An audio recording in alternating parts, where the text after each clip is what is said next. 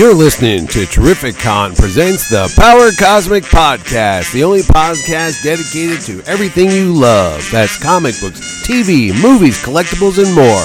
Brought to you by Mitchell A.S. Halleck, the producer of Terrific Con, the world's greatest Comic Con, every summer at the Mohegan Sun in Uncasville, Connecticut. Join Mitch and his special guest, Jerry Ordway, and his pals all across the comic fandom as they talk about the things you love. Now, sit back, get ready, and listen to today's episode of the Power Cosmic Podcast. 70s, man. Hey, man, I was there before anything started. Okay, today is, let's say, September 8th. Is it? Today's September 8th. October. Oh. It's just Damn, coming out of that COVID. That induced coma. It's October. Yeah. Well, who's president now? You don't want to know. Go back to bed. October 8th, 2020. I'm here at Jerry Ordway. We're at Colony Grill in Fairfield, Connecticut. Still, Phase 3 Connecticut reopening. And today's topic, since we're so close to Halloween, Yes. I'm going to bring one that you never talked about. What do you think about the Marvel Comics Hulk comic book? Are you a big fan of Hulk? Oh, yeah. Okay, Hulk there you is go, because I was going to say Hulk is great. It's kind of a monster. It's been great. It's a monster book. It's one of those books that I think is limitless in possibilities because you really could. They have done it. They've done science fiction. They've done horror. Right now, it's kind of horror. He came up with a good premise. Al Ewing. Al Ewing, yeah. The premise it being that when the Hulk dies, or any person with Gamma dies, they can go through that door and come back to life. Yeah.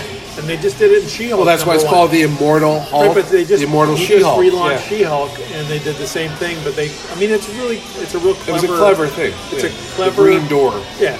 As I think we did talk about it because I thought we talked about it briefly because you said I told you to read it and you're like, oh, this is a really great book. I go, yeah, but it's so funny that no one's ever thought of that. Yeah. And the Hulk is such a malleable character that they've made him like the barbarian warrior guy in those World War Hulk stories. Right. You've made him a monster. Then they did the Joe Fixit stuff. But I never got into the Peter David thing. But here's the thing. What? The reason that it never comes up, what, or it came up before as a concept, was the fact that nobody killed the Hulk. Well, he's died in the books. Because when I was a kid, Sal Buscema and Bill Mantlo, he was running around, and the gamma radiation burned off his body finally, and he turned into Bruce Banner. He goes, oh, I'm Bruce Banner again. I have no more gamma stuff. And then the leader showed up, and they needed somebody to go fight the leader. So Doc Samson and General Ross takes him. His dead body, they irradiated his corpse, and it brought him back to life. Okay. And he's like, why did you do that to me? And then next thing you know, he turned into the Hulk, and he fought the leader and stuff. So they basically brought him back from the dead. So that's the seeds for this, probably. But I remember that so much as a kid reading that issue going, wow, the Hulk can never die. Because then they talked about it even then, where even in the movie they made he tried to kill himself. Right. And he can't kill himself because he tried to shoot himself. Well, he would change right before the thing. Yeah. Or even when in the movie and he falls out with Edward Norton. Right. He falls out of the helicopter and he's going to squish and the Hulk comes out. Yeah. So he's stuck. It's like Dr. Jekyll, Mr. Hyde. Mr. Hyde ain't going to let you go. It's interesting how, here's what's fun, is that for someone to die, but then to come back, you have to kind of, you have to commit to almost a theology. Yeah. You know what I mean? Like if you don't believe in anything, right? If you're an atheist and you believe you die, you die. Yeah. That's it. Yeah. But if you're, say, someone who even you could be a Christian, Buddhist or whatever, or something who believe in reincarnation. Right. Ultimately, it's the same thing. You go somewhere, you come back. Yes.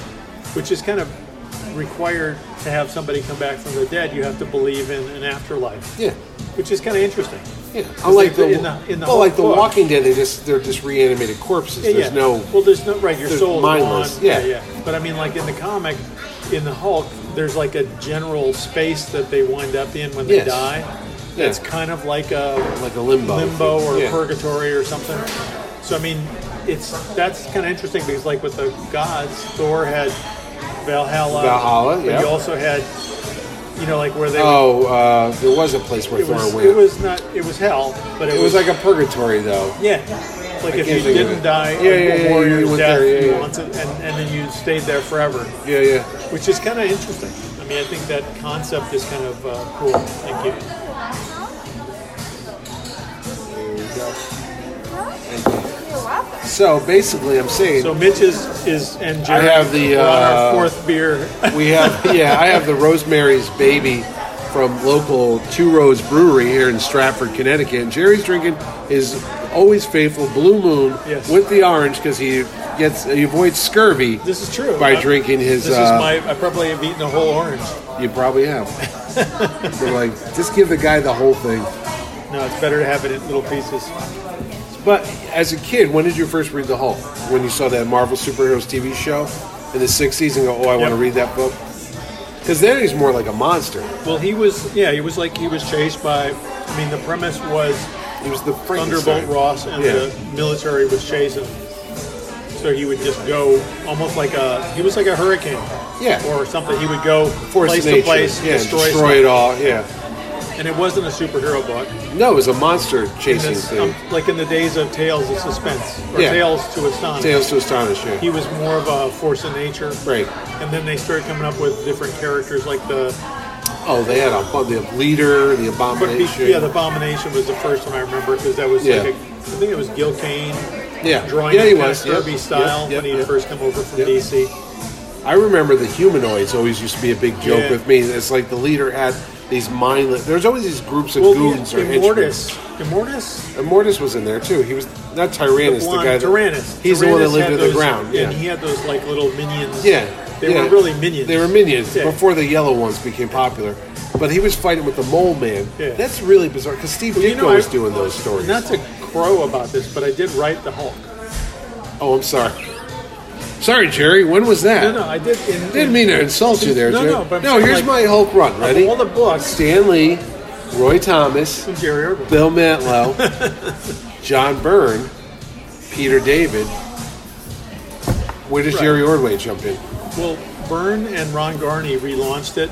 You remember that in 2001 or something? 2000. I remember Byrne doing the artwork on it. When he was writing it and Garney was drawing it. Okay. And it was a new number 1. And Byrne had set up, and Garney had set up... I don't remember this. Hulk, basically, because they'd never really addressed the fact that he killed innocent people with his actions. Hulk destroys an airline. All the people on board die. Oh. That was the premise in the first issue, and then that storyline ran, I think I took over when John quit. Byrne had quit for some reason, and again, early 90s? No, it was 2001. Oh no, I wasn't reading that. I had to be maybe it was 2000. I don't know, it was something. No, I don't remember this at all. No, so anyways, what happened? Byrne quits, and I had been doing stuff for Marvel, and Tom Brevoort called me up and said, "Would you be interested in writing it?" Yeah. And I said, "Sure." So I read all the stuff. Basically, what I was left with was a puzzle to solve because the idea was by the end of issue 12.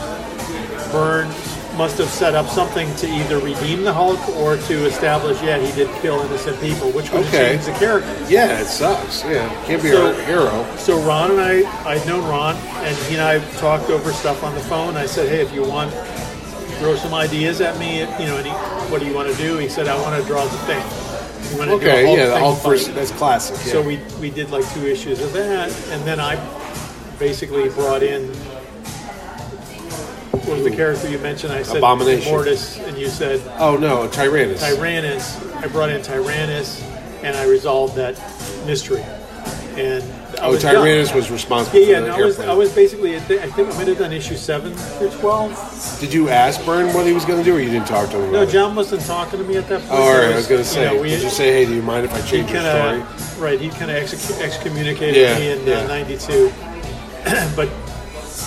so basically I had to solve the puzzle, and I knew going into it that Paul Jenkins was taking over as writer issue or year 2 Yeah, but whatever. Did you ever think that Byrne was never going to really make the Hulk a total villain like that? That he had a similar type of idea? At the time also you knew that the characters they couldn't really be villains. No, why would Marvel allow one of their main flagship heroes to become a mass But it was an interesting premise murderer? to set it up. Yeah. So basically I came up with what I think was a clever way out of it. Right. No, it is. Tom even called me up and he said, I liked that. That was clever. I enjoyed puzzle solving. Right. But I also felt like once I'd done those multiple issues, I was like, well, this would be fun to write it regularly, but it was never... Oh, you never got on it regular? I didn't have a chance. It was already, when I got it, it's like Paul Jenkins taking over. It was already taken over. So you were the fill-in guy. Yeah. All right. And that happened on JSA when I was working on the Black Adam storyline with Jeff Johns. And they had already hired somebody, Bill Willingham, to take over after Jeff left. Yep. So I wrote like 3 issues before that happened, and I was like, why get like into it? Bridesmaid, you know, always the bridesmaid, never the bride. Yeah, right. I just, because once you start putting your mind power to something, you go, wow, this would be a good story, that'd be a good story. Yeah, but if you only do 3 issues, don't get into it. Well, it was fun to do it, and I don't regret having done it. No, but the idea of being a longer storyline is not taken from it. So, going back, so when you read the Hulk as a kid, what drew you to the character? Just like there was this big, super strong force of nature? He was hounded by the army. I mean, there was sympathy because he was it wasn't even Frankenstein. When I was reading those books, I always thought of the Wolfman movies. Yeah. Because he didn't ask for this. Right, and he was such a tragic figure in the Wolfman movies. Lon Chaney Jr. was always like, he didn't want it to happen. Yeah. And you knew it was like, oh, there's the full moon. Yeah, it's going to happen. I'm going to kill people. I don't know if I could kill, am I going to kill innocent people? So that was, as a kid reading it. It's a curse. That was what I always liked, was the fact that Bruce Banner was tragic. Yeah. You know, because otherwise it's not interesting. No. And having, like, even, I know that period, I read all those Peter David issues, and I thought Peter did a good job through the whole run. See, it's weird. I didn't read any of those Joe Fixit books. I just didn't like the Hulk as I loved a gangster guy. But see, his run, he's the guy who introduced the idea of multiple personalities, which was a really good hook, in the same way that Al Ewing coming up with the Immortal thing. Yeah. So Peter came up with a new hook on something that had been around for... Who's the one that came up with the abusive father story? I think it was in the Peter David. Yeah, that his dad had beaten him up. And that's why. I mean, that's what you do. Like when we were doing Superman, you come up with something that basically is an enduring thing that becomes retroed in to the character. It's like, he did this, or this happened to him. That's what you do on a monthly comic, is you come up with something that doesn't necessarily upend the whole franchise. Right. But it adds an extra layer that people can go, that explains this, and that's what's fun about writing. You know, is that when they give you the reins, an existing character, But when they give you the reins of something, you know that you can't change it too much because you don't own it. No. And it's going to exist after. But you want to put a spin on it to get people to start reading it again. Right. You want to put a spin on it so that you can find something new in the character. Right. Like if you just looked at old comics and tried to emulate that, it's kind of a dead end. Falls flat. Yeah. So the idea is to make you interested enough and invested enough in the character to do stuff that's interesting that fans will then find interesting. No, I'm saying if you go back to that character's history, there's like you could pick different periods of that. What you like Roy did the Jarella and the Micro City. I can't even think of it, but it was the Gem World or whatever it was. And he's like a warrior over there. It's very fantasy. Right. And then Harlan Ellison. Harlan Ellison was on that. That was on that too. Yeah, and then it goes in from there. And then it goes out to the Raging Monster, where he's just stupid. Where it's like the Bill Mantlo stuff was Hulk smash, Hulk this. The run that I liked, you're not mentioning, the trippy one with the Hulk Busters. Lynn Wein wrote a nice run on that, and that's where he introduced the black kid. Jim Wilson. Was it Jim Wilson or Jeff? It's Jim Wilson. Yeah, who is related to Sam Wilson. Okay. Which I didn't know. I'm like, really? Because they're related to each other. They basically said goodbye to Rick Jones, and he wound up in Avengers stuff and Captain Marvel stuff. But what I liked about Lynn's run was that he kind of reintroduced the sidekick, which you kind of need. Yeah. Because the character exists. He needs somebody to talk to. He needs somebody to care for him. And the previous thing of having the girlfriend and all that is blown up when you have a character who can be anywhere. Like the Hulk, as Bruce Banner can wake up in Milwaukee. Right. Or he can wake up in Hawaii, or he can wake up in Argentina or something. Yeah. So you can't really have like a cast of characters that he can confide in, or that he can, Right. So you need that as a writer. You need some kind of character who has empathy for the lead character, even if they're a monster. Right. You know? And Len did a good job, and also during that run, Len introduced Wolverine. Yeah. So people don't remember, Len was a really good writer. No, I always think Len was a good writer. I mean, people remember his Swamp Thing, but he did a lot of nice runs on different books. Yeah. And I think reintroduced the X-Men X-Men. is another one. Yeah. I mean, he was my first editor at DC. Oh yeah. He edited All-Star Squadron, and he was a super nice guy. No, but I'm just thinking the whole character though. It's like, I swear to God, I can't think of any other character than all the Marvel that's had, maybe Wolverine, that's had so many different like iterations of it. Daredevil, how? He was a spy at one point with it's Black the Widow stuff. Character-wise, Daredevil was kind of fun-loving. Yeah. In the early, he was like a maybe Spider-Man. a little too young, but yeah, he was Spider-Man. He was the flippant, throwing one-liners. He was virtually Spider-Man, except he was a blind guy who was also a lawyer.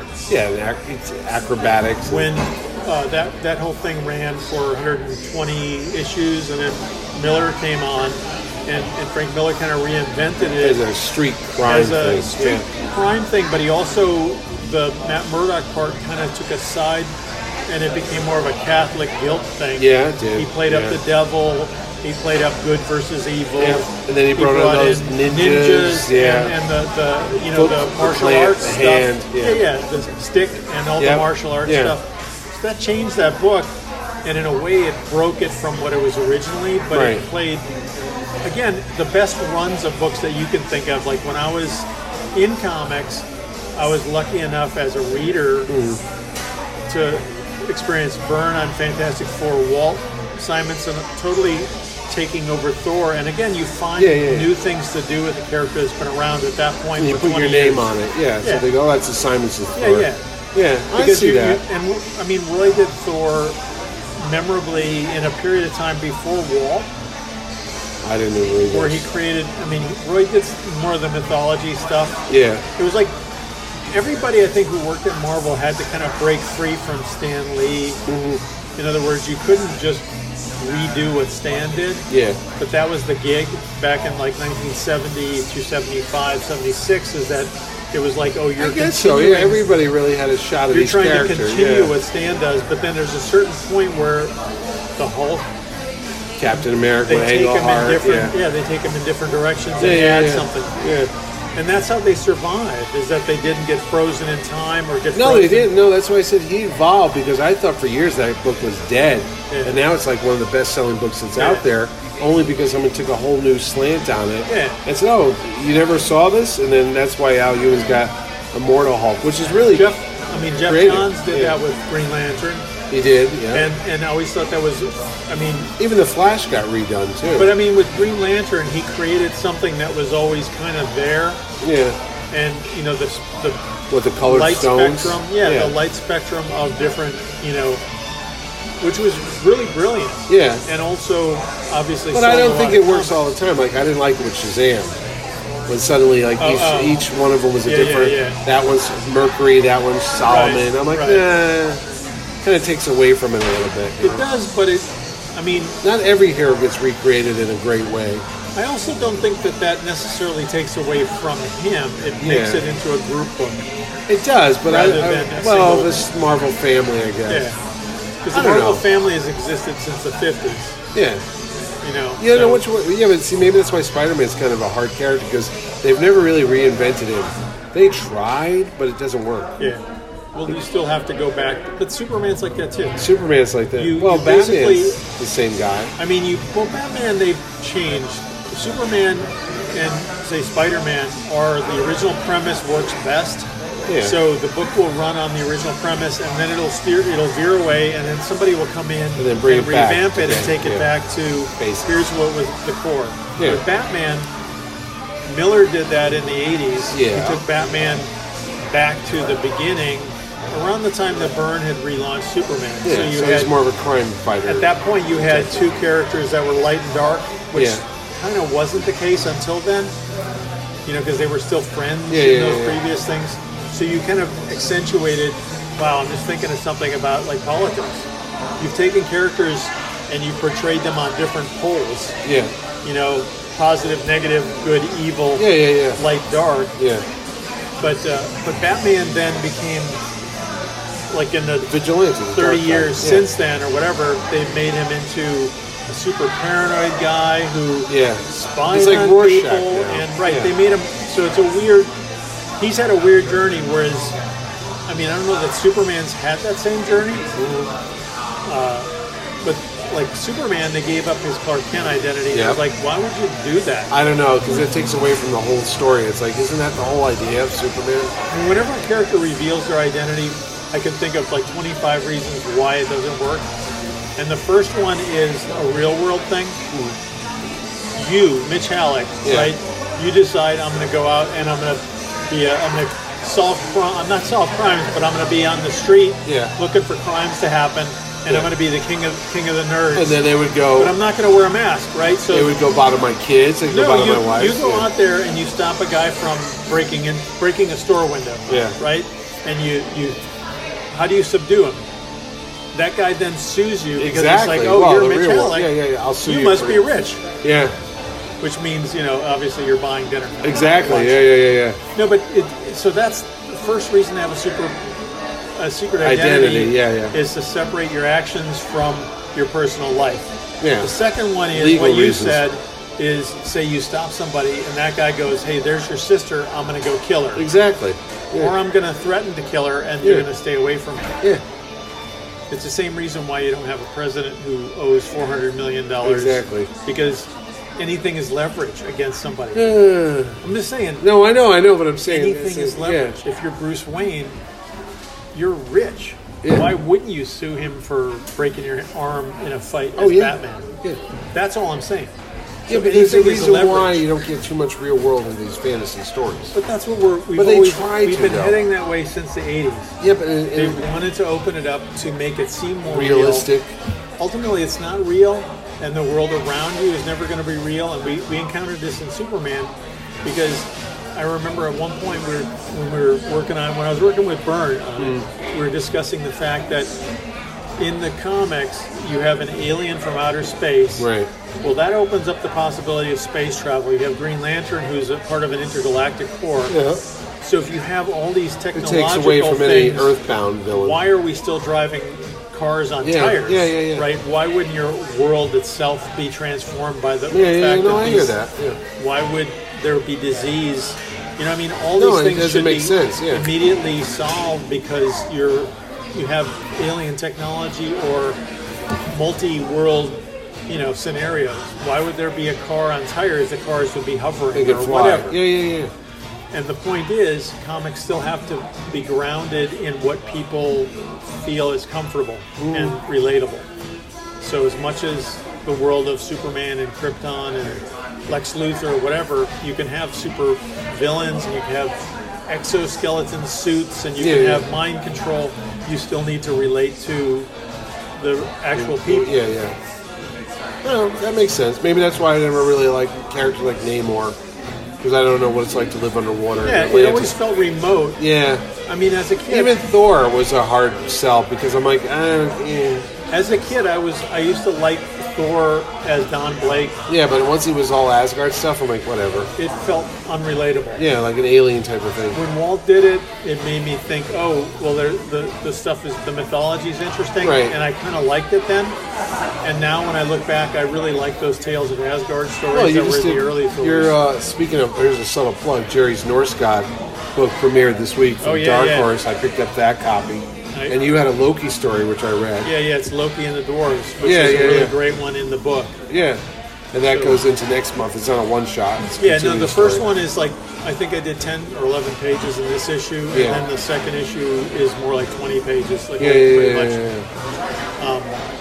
I like but they're all Norse mythology stories. It's not nothing to do with Thor from the Marvel world. This is the real deal. Right. Yeah. And it's Neil Gaiman stuff. But see, Neil, when he did it, it's like anything, like the Norse mythology. When Walt can do his IDW book, because there's so many variations on those stories. What Marvel did and created is a variation on the mythologies, but they did their own version of it. So you can do a version that is similar but not the same.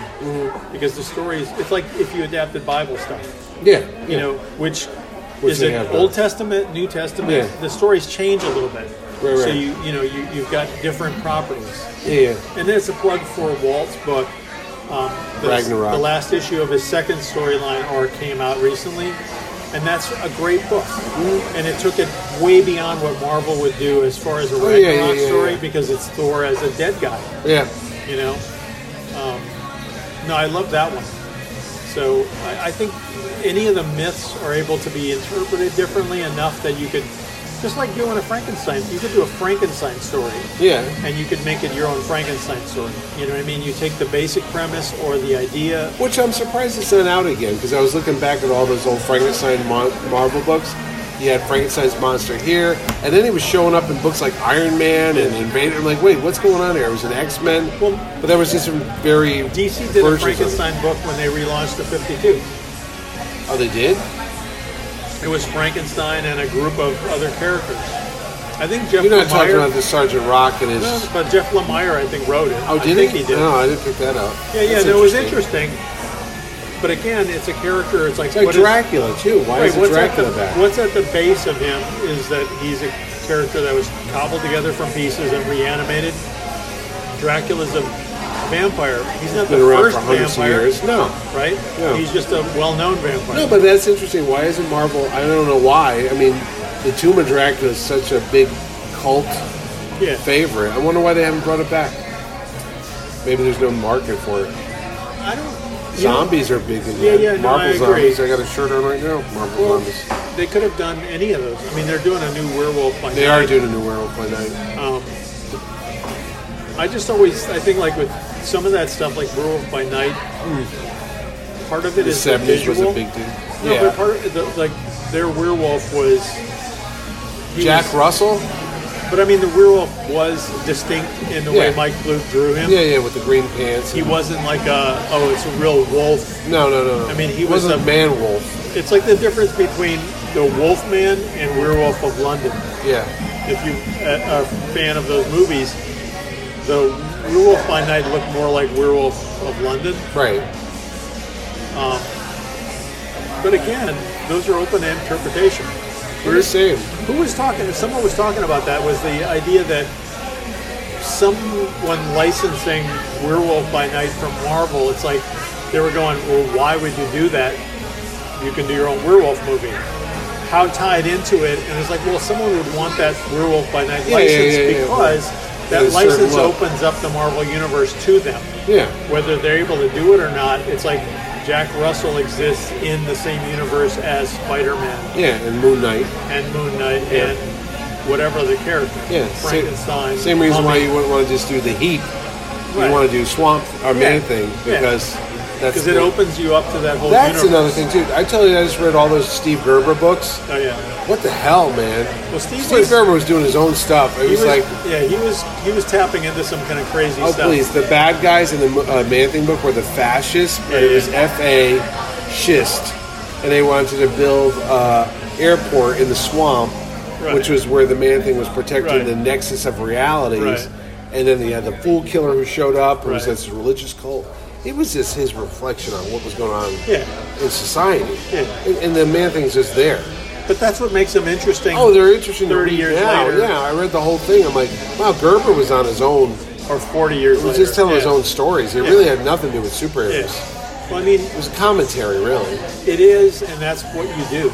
It was like all in the family in the swamp.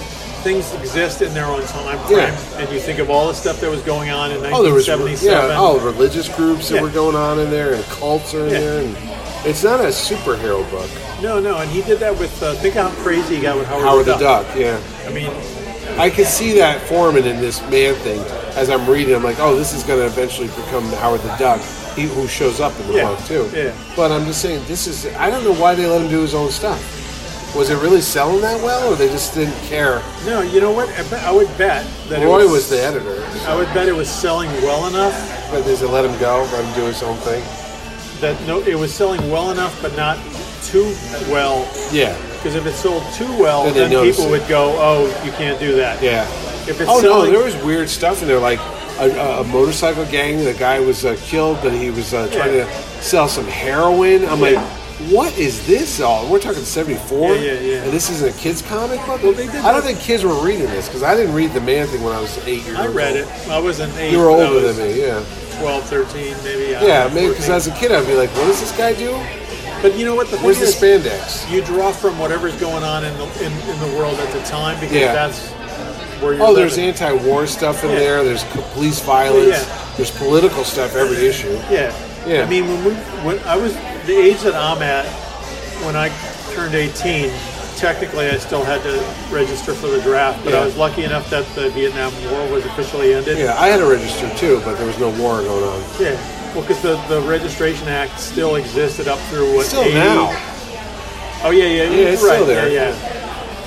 But they got to be pretty hurt if they're calling up me. Yeah.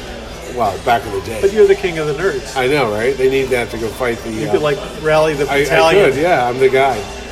I'm Captain America of geeks and freaks. But no, it was just an interesting book. It's definitely a period book. Yeah. I'll tell you that, because I don't think you could. Why can't they do that now? Why don't they want to do it because it's corporate? Disney owns Marvel and AT&T owns DC. Only the independent books now touch subject matter. I think it's not to do with that as much. Nobody wants to rock the boat. I kind of feel like they've developed however many years the direct comic sales market, the comic stores. Yeah. They've targeted superhero stuff so much that when they've tried horror, it doesn't work. It doesn't generally work. Like Walking Dead worked. Yeah. But Walking Dead also wouldn't have. I'm going to say it. I don't think it wouldn't have lasted as long if there hadn't been a TV show. In other words, it was successful. In its issue 50 or 60. But I'm saying it was successful, but a TV show bumps it. Oh, definitely, yeah. There's not a lot of other horror stuff that basically took hold since that point. In the 70s, those comics were on the newsstand. So during the 70s, you had Kolchak, you had you had horror stuff out there that people. There was Night Gallery. There were fans of it, and if they saw a comic, it was like, oh, cool, there's a comic on horror. With the comic stores, it's all pre-ordered, so it's the taste almost exists. The guy who's the taste, it's tailored, is the comic store owner. Yeah, he's the one who decides what books are going to be there for when you come into the comic store. Right. Unless you special order. Yes. So if you don't special order, you're left with whatever he thinks are going to be the big Yeah, that's true. Because when you look at a previous, that way since the 80s. I know, but when you look at a previous book, that thing is a lot of stuff. So many stories in there. You'll never see those books at the local shop. And they don't have the money to take a chance on something. No, God, he'd be broke. So that's the problem, and that kind of winds up being like the internet. That but I don't think a lot of people even realize that. It closes the circle of interest to where it's just what your circle of interest is. It's a shame, though, because they talked about, somebody was just listening to go, years ago you'd have to go to the head shops to get the underground comics and stuff like that, because they wouldn't be in that because they were adult. Yeah. There was no venue to sell an X-rated comic book. Right. So even when I read the Spirit books, those Warren ones in the 70s, that was kind of like not a superhero book. I remember getting those, and it felt like almost like something dirty. But those were newsstand, and there were magazines. Yeah, they were racked magazines. with magazines. The same with the Warren magazines. Those were racked with magazines. They cost more. Yeah. They weren't racked with the comics. No. So it was definitely for an older audience. And those would be like Vampirella and Creepy. Those magazines would be racked with whatever still existed. Like True was I don't know how to describe it. No, it was a magazine, but it was True. It's called. It was True. There was True what? True Romance. It was just True. What's True? It was a men's magazine. Oh, it was a men's book. It wasn't like Maxim? nudity, but it was like men's interest stuff. Like Playboy without the girls. Yeah. Okay. But you had stuff like and that. People that bought would be that? like if you were going to an old newsstand, which is basically like Esquire. an A-frame, right? An A-frame. Yes. Newspapers on the outside. Magazines on the inside. Magazines would be along the bottom. Right. Then you'd have Outdoor Life. You'd have, you have classic women's magazines. Yeah, Cosmopolitan. Or Bride and Home and Garden. Yep. Those things, and then comics would be in their own section on that rack. So it wasn't like there was, if you were buying both, you have to look separately for the other ones, and you had to have the money to buy so that's 25-cent or 30-cent True magazine. Would be in the middle there? Yeah. True is like, say, GQ. That's what I'm saying, was, like Esquire. Right. Esquire is probably a better parable or whatever. What about We? O-U-I? Was that porn? Yeah, was it porn? It was like a version of Playboy or... Oh, was it? I remember seeing that title. I think, what is that? Yeah. It sounded French, so it had to be. It was basically Playboy. Ooh. But yeah, so they targeted people and different interests on the newsstand that way. Comic stores don't do that because it's not profitable. Yeah, magazines nowadays are all fluff. Like we can walk across the street to that magazine shop there. There's nothing in there that's meaningful. Yeah. It's generic. There is stuff that's even more micro-targeted now, right? You can go and find a magazine for people who like tents. Yeah. You get Wood magazine. In the old days, it was like a camping thing or whatever. Right. But you could outdoor find living. Yeah. You could find something specific to things because that's where everybody's targeted to your interest. Well, because it's a lot of money to print a book. It is. And if it's not selling, why would you do it? Because you could just do an online website. Yeah. So, I mean, with comics, the comic stores basically spent 20 years dictating what was there. Mm-hmm. And it was superheroes that sold. So why do people even bother trying to do non-superhero books in those previous books? Because I see them, I look at it, I go, I'm not ordering it. I'll read the little blurb about what the story's about. I go, that's interesting, but I never buy it. I just turn the page. Because not everybody wants to write a superhero book. Yeah. And you figure if you don't want to write a superhero book, maybe someone wants to read something other than a superhero book. Yeah. I mean, the market change. Here's the thing. My kids, I have a daughter, I think that changes it, but my kids were into comics. My daughter and my sons both liked manga stuff. Yeah. In the early 2000s, manga was really big for Viz. And they were in bookstores. Not as much in comic stores, but they were in bookstores. Yeah, I remember that. B. Dalton. So they would read, One Piece or Pokemon, Dragon Ball Z. There were tons of books. I remember that stuff. Yeah. And they were all like specifically targeted age-wise. There were some books that appeal to girls. There's some people, you know what I mean? Sailor Moon, tons of stuff. Well, when that market collapsed, you had built an audience of kids who liked reading comics. Where did they go? They came to comic stores. Oh, so that's what I think, for all the people complaining about the social justice warriors and having inclusion and all that. It's always been there. That market came in when Viz blew up in the 2000s. So you had people who were geared towards reading comics who were only seeing superhero comics. Yeah. So the companies were smart enough to try different stuff and to try to adapt books to appeal to any age group. Right. So you're appealing to women as opposed to just a superhero book. Suddenly you have female characters. Everybody wants to see themselves somehow in the character. Yeah. So that was, to me, that's nothing but good. And a lot of people, have made websites about it, making that a bad thing. No. But that basically expanded your readership. Yeah. And maybe it does affect, your superhero view of what you grew up reading or whatever. But it's not a bad thing. Well, so basically you've brought in an entire audience of people. For years, comics have wanted to renew the audience because the audience was aging out. Right. You were getting people who are getting new 50 years old, 60 years old. They're going to die eventually. Why does DC kill the Vertigo line, though? I think that was a rights issue thing. And really? That's just me thinking. But Vertigo, it never made sense, though, because I see Image books out there selling. Yeah. I see Ahoy. I see Aftershock. Image, I go, why would DC cut a whole separate line? Vertigo not useful. Relevant.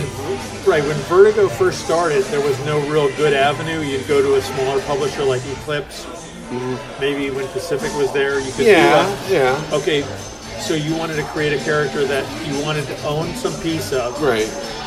Vertigo became like the place where you could do that and own a percentage of it and do something other than superhero. And you get the distribution. Once Image started doing that towards the late, when Jim Valentino came into Image is when Kirkman came in and they started doing non-superhero books. Right.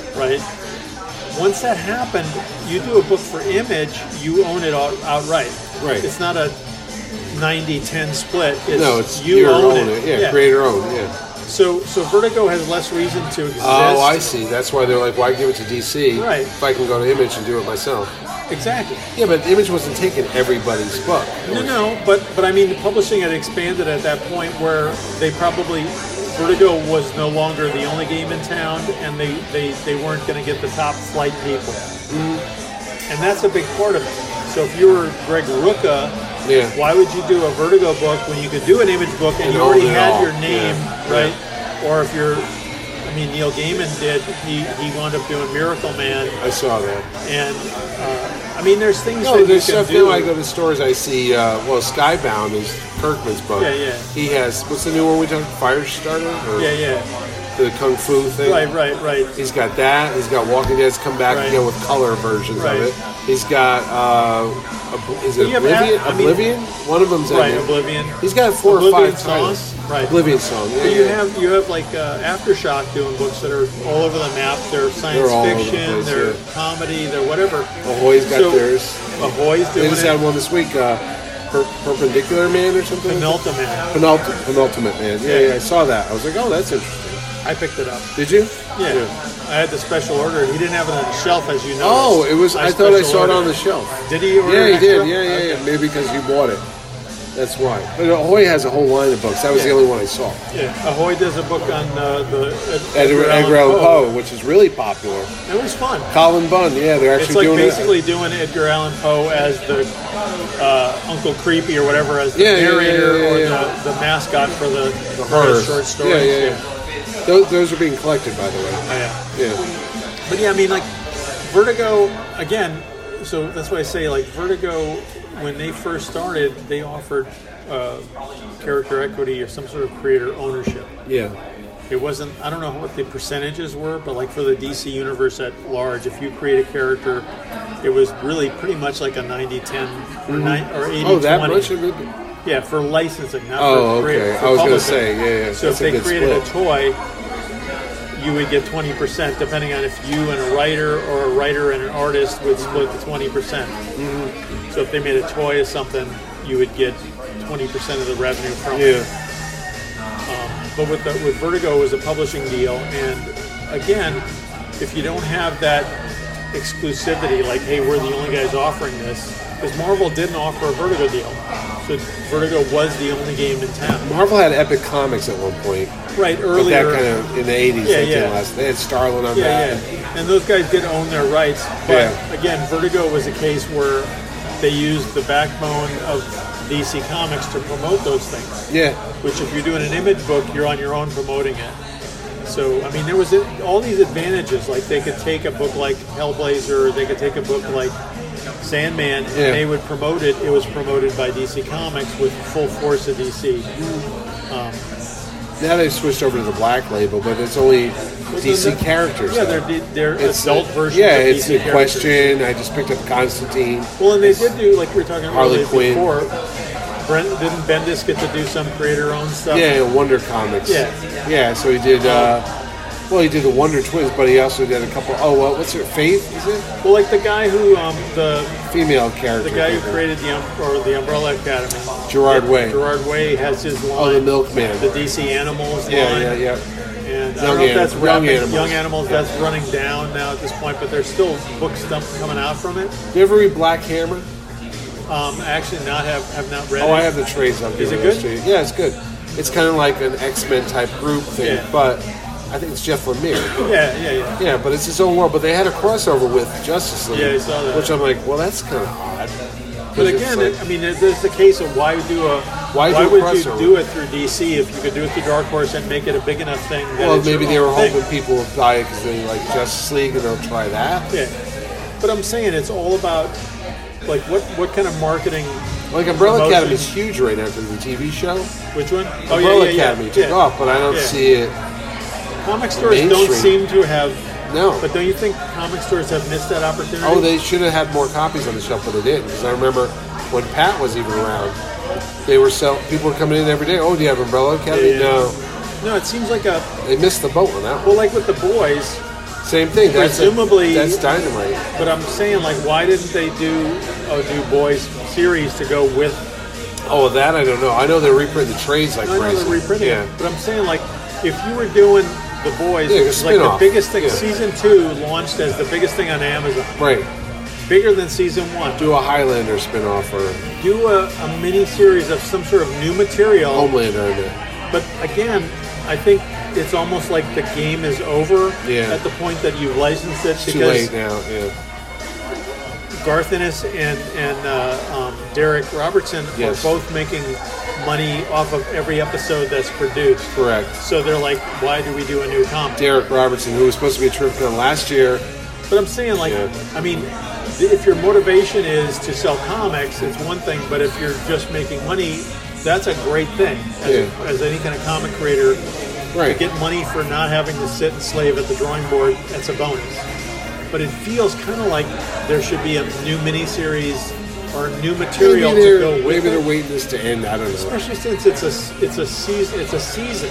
Yeah. So in other words, they're going to do a season 3. They already start working on that comic. It doesn't have to tie in. It's just that same universe. Like Walking Dead, the same thing. He started doing one story, but then there's 2 or 3 other shows. And the comic must have benefited from the show whenever. Oh God, the sales were going way up. That helps the comic industry that launched it. Yeah. You know what I mean? It's a way of paying back, but you're also making money off of publishing.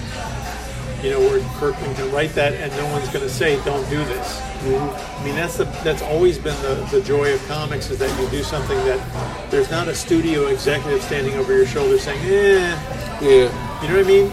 No, I hear you. It's more of a pure expression of whatever property you've created. So, how we got from the Hulk to here is nobody's business, because I was like, okay. Well, think about it was Hellboy. A Hulk-oriented I was thinking episode. about Hellboy. Goes back to that as a character who's a horror concept. It's almost like horror superhero, but more horror. Like Hellboy, I keep thinking, like, when do we hear about Hellboy on Amazon, Netflix, whatever? I don't know, because it seems like the next. The movies are not. The last one tanked, and they could do more with it as a series. I think so. Like you had 10 hours. You have that whole agency, the BP, whatever agency he works for. It feels like I can't think of it right now. The supernatural thing. But it feels like you would be able to. It always seemed like it was geared towards TV, like an X-Files show. But a comic series is an ongoing. Yeah. So it feels more like it's. I thought Watchmen worked well as a TV series. Yeah. Well, because you don't have the issue of time. No, a 2-hour movie is 2 hours to create you push the universe. It to 3 hours, it's stretching it. I mean, that was a lot.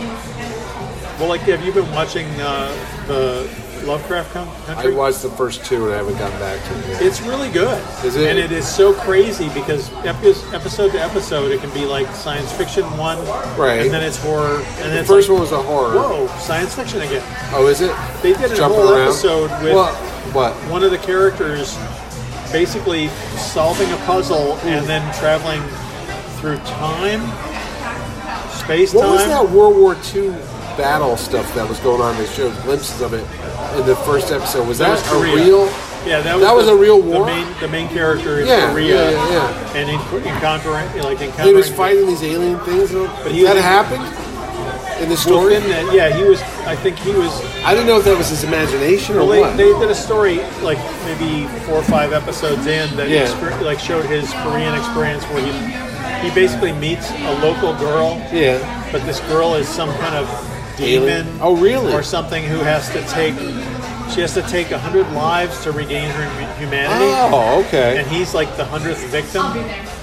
Oh. It was. I mean, that's I'll go back and watch it because I was at first like, what's happening? No. I think the series is really interesting, and what, again, to its credit, when you look at the writing credits, Misha Green is writing all of. She's the one who adapted it, but all the episodes, all the writing credits basically have her on them, which is kind of cool. That's a lot of effort, a lot of work, but you're able to craft like however many 10 episodes. You know what's funny? You say that. I just finished watching that Star Trek Upper Decks today. Oh, yeah. Lower Decks. And the last episode... When they go low, we go upper. Well, the last episode was written by the show's director or the producer or whatever, it was showrunner. And today's episode was the only really good one of the whole season. And because all the other ones were written off by teams of people. Right. And you're kind of like, well, if the guy who's heading this up writes it, he knows his vision. Like when you watch, like I'd watch old MASHes, if you saw the episodes written by Larry Gelbart or Gene Reynolds, it was usually a better episode because they're the ones that came to the table with the idea. Right. Same thing with if Kirkman wrote an episode of Walking Dead, it was good because he knows the characters because he created the characters. But that's what the writer's room is about. Yeah. So the concept of what we did on Superman, where we had the big meeting room, where we set up stories, was that everybody got together. With a writer's room, people will break down a whole season. So in other words, like your guys, if it were now, it would be Gelbart and the other guy would be breaking down the whole season on a big whiteboard. Right. And then they would start assigning episodes, but the outline for the episode would already exist.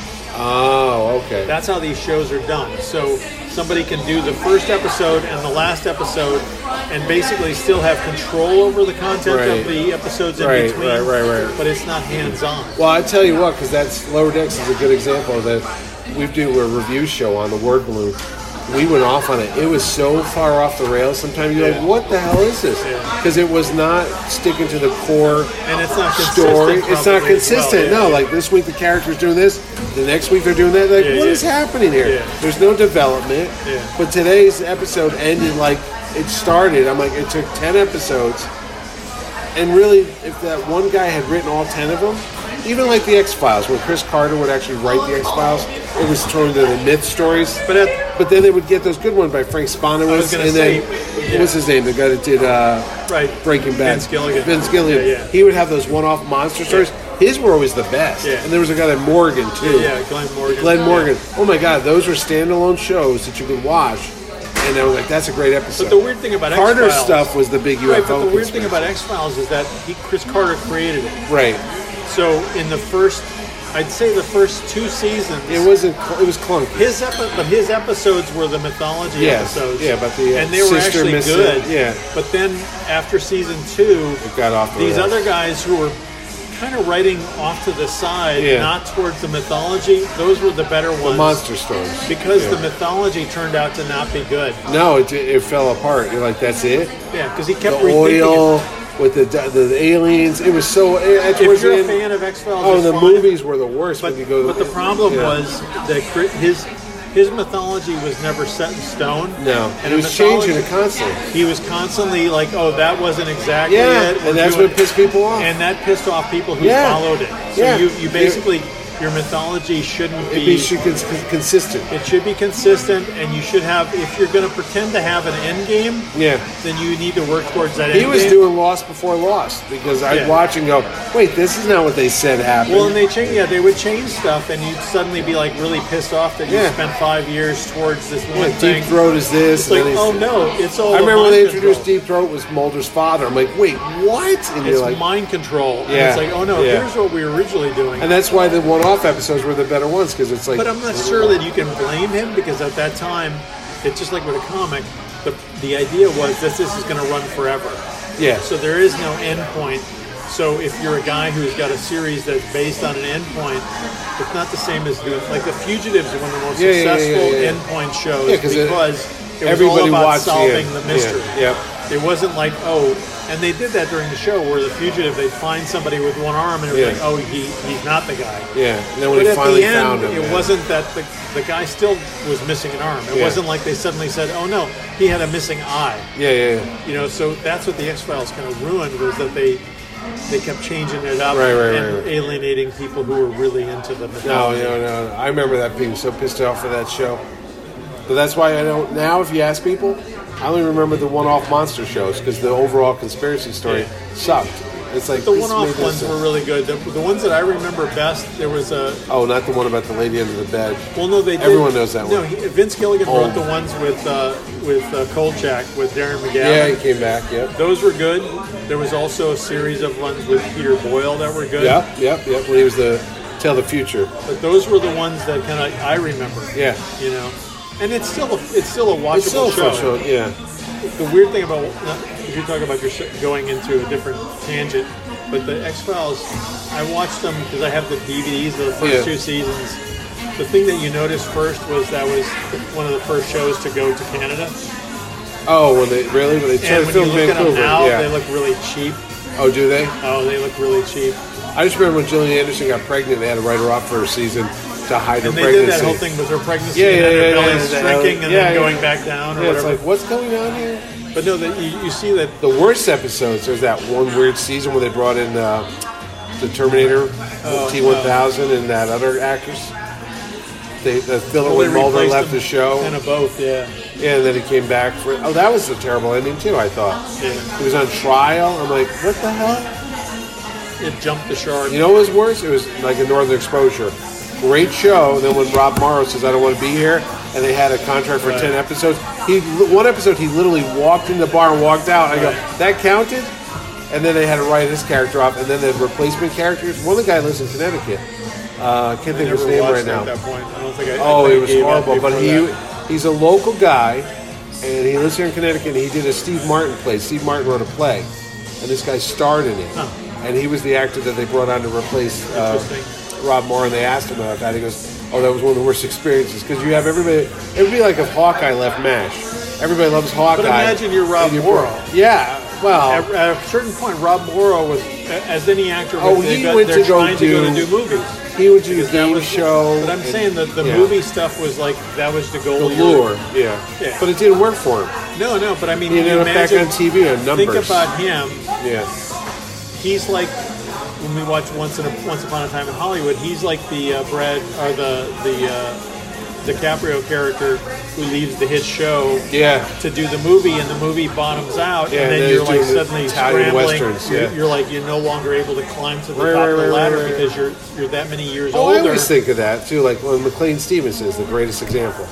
That guy leaves because he doesn't want to be part of a trio. And they killed him off. And they killed him off, so he can't come back. He has no return point. And his career was in the tank. But he had a great audience Q rating, which was the thing at the time. They loved Robert him. Urich was another. Robert Urich. People loved Robert Urich. So their show would be canceled. They would have another show like. But they never worked. McLean Stevenson had he played a priest. He had like five or six Larry. shows. Yeah. They just never can get it to work. But he was great. If it happened as Henry now, Blake. No, but if it happened now, he would have a talk show. He was great when he co-hosted. Guest hosted for Johnny Carson. He was one of the possible terrific. Replacements. Yeah, he was so good because his personality was very natural. Yeah. But he was a sad Hollywood story, though. But is it sad? Well, he had a career. He had a high point. I mean, everything is sad when you look at the low point. If you want to talk to his accountant, I don't think he ever made the money again. No, but what I'm saying is, like, everybody looks for that. Just like in comics. I mean, it would be like me looking at saying, okay, I don't feel bad that Superman was a high point. Yeah. Because I'm proud of that. And you have no control over what happens afterwards. You have no control over whether people are going to hire you or they're going to ignore you or whatever. But you still had those. Do you think Byrne walks around and go, well, I guess X-Men was the top of the pyramid, and then somebody could say, well, Superman was, and then. But I mean, is it a bad thing? He had more success than 80% of the other people who've gone through comics that nobody remembers. Yeah. Not that those people didn't do good work. No. I should ask Zach why he never did any creative their own stuff. Like Mike Zeck's a great artist. He did. Which one? Damned with I didn't Stephen even Grant. see that. Oh, when it was that Bravura or whatever, that spin-off Malibu book? I think they did it for Image. Was it Imaged? Yeah. But I only think of Mike as, Captain America and then Punisher. Mike got to a point where he didn't want to work. Yeah. I mean, and I understand that. It's like deadlines wear you down. He just wanted to do portfolios, the limited amount of work that would keep him in the public eye. Right. And the work that he did was great. Yeah. But, I totally get that. So, I mean, I think there's a point where and again, I can only speak for myself, there's a point where you go, okay, I've proven myself. I don't need to prove myself. How many times do I keep doing this? Yeah. I don't have to introduce myself to everybody. If they want to hire me, they can hire me. Yeah. Like, you know what I mean? Whatever you work, you Google me, and there's a million things. Yeah. No, but, there's a lot of guys I always wonder, like, why didn't they go on to do more great Well, I think stuff? of, in non-comic like Walt stuff, did and Byrne did. But I think you have to Frank have Miller an inner drive to get that stuff out. Yeah. In other words, Byrne hit a point where he didn't care anymore to do stories. Yeah. Right? He was like, okay, I'm retired. He started doing this Star Trek photo novel. But I mean, he was ready to, once you let go of the treadmill, you don't want to get back on it. Yeah. But you also have nothing left. Yourself. You have nothing left to prove. You don't have to prove yourself. You've made your mark or whatever, and that's totally fine. I mean, there's no compelling reason to, like with Walt. I think Walt still has these stories he wants to tell. Yeah. And same is probably true of Chaykin. Chaykin probably still has stories he wants to tell, and that's kind of cool. Yeah. I would still like to do that. I still have stories I want to tell. I just don't have the motivation that I used to have because I don't have to prove myself. You know, and I'm sure that happens in some cases in Hollywood. Well, what do you think would happen to Jack Kirby? Why didn't he ever stop? Because he had like 8 kids. I'm serious. Is that why? Is that why Neil Adams keeps going at it? Kirby never made the money he deserved. Yeah. And Stan Lee made more money than he deserved. Right. So Kirby was always drawing and always looking for ways to set up his family. So if you're like you right now, you go, I would like to leave money for my kids. Yeah. Right? I mean, you like give them a heads up and have like money when you're gone. Your wife can, which could be tomorrow. Survive, yeah. Well, whatever. So with Jack, he had 7 kids. Did he really have that many tons kids? of grandkids. Wow. And that's what you want to do. You're part of that generation. You want to. Yeah, you want to leave something behind. Yeah. Live a life better than what you had. You want to leave them something. Right. You wanted to leave his wife something. So I mean, you kept working. I mean, if he'd made what he was worth. Well, Dick kept working. He had no family. He had stories he wanted to tell. Yeah. You know. So I mean, I think that's what I'm saying is that you motivate yourself, and if you don't care enough, you know. I mean, I spent the last month re-insulating the back of my house before winter. Yeah. Right? It was like a big goal to do it before it got too cold to work outside and all that stuff. I painted the deck last week. Yeah. I mean, I'm out there with a toothbrush making sure all that. That's the funny thing. Tuesday, I was out. I had to replace a deck board on our little upper deck. And when I replaced that board on the weekend, I went, wow, the other boards need to be cleaned and stained before because they're almost rotting. Yeah. So Tuesday I spent scrubbing them, and then yesterday morning before the rain, I thought, well, I got at least 6 hours before the rain. So you I stained them all? Yeah. Went to the comic store. Yep. Started raining, and it was like, fingers crossed, it'll be better than if I did nothing. Correct. But it has nothing to do with creativity. No. You know what I mean? But that deck's not going to stain itself. Exactly, and I can't. If I were to pay somebody to do it, you know what I'm saying. They're never going to do as good a job as you. I always think that. You're still paying somebody out of your pocket. I know that's money. What that else are you going to do for that money? How much work are you going to do? I thought that too when I was done with the deck because I wanted it to be done in like a week, but it took me like 2 weeks because I had to work around the weather, and it drove me nuts because it's like I wanted to be done by Friday. But you had a long stretch of no rain. Yeah, I know, but I was good with that. But I'm out there doing it all. But now that's all said and done, I go, that's a couple $100 I saved that I could put towards comic books or something. And it's done. And it's done. And I know where there's a little spot here, and they're like, oh, that could have been done. But you take your, take your victories where you get them. Like if I was on a regular book, I wouldn't be able to do that stuff. Yeah. And would you do a creator-owned book now, or would you do a licensed character? I'll tell you, it's really hard to motivate myself. To do what? I mean, I've been working on my Proton stuff. I've got layouts. Started in March, when I finished the Submariner thing. Yeah. I did like 3 pages of layouts, and I was like, I just wasn't feeling it. Yeah. And I kept going, wow, I'm just not doing good stuff here. So I kept trying, and I wasn't happy with it. So then I did commissions, and I would do commissions and stuff. And it's like, I keep coming up with ideas, but I just can't make it happen. No, I hear you. I hate to. Sometimes. Oh, you go. All right. Well, I think that just wraps it up. I mean, we got an hour long here. People, a little insight in Jerry is why he likes the Hulk, what compels people to do stuff, and all the rest of it. All right. You've been listening to the Power Cosmic Podcast on these free airways, and have a nice weekend. Goodbye. This has been a production of Big Fedora Marketing, LLC. The folks that bring you the terrific Comic-Con, GamerCon, and so much more. Thanks for listening.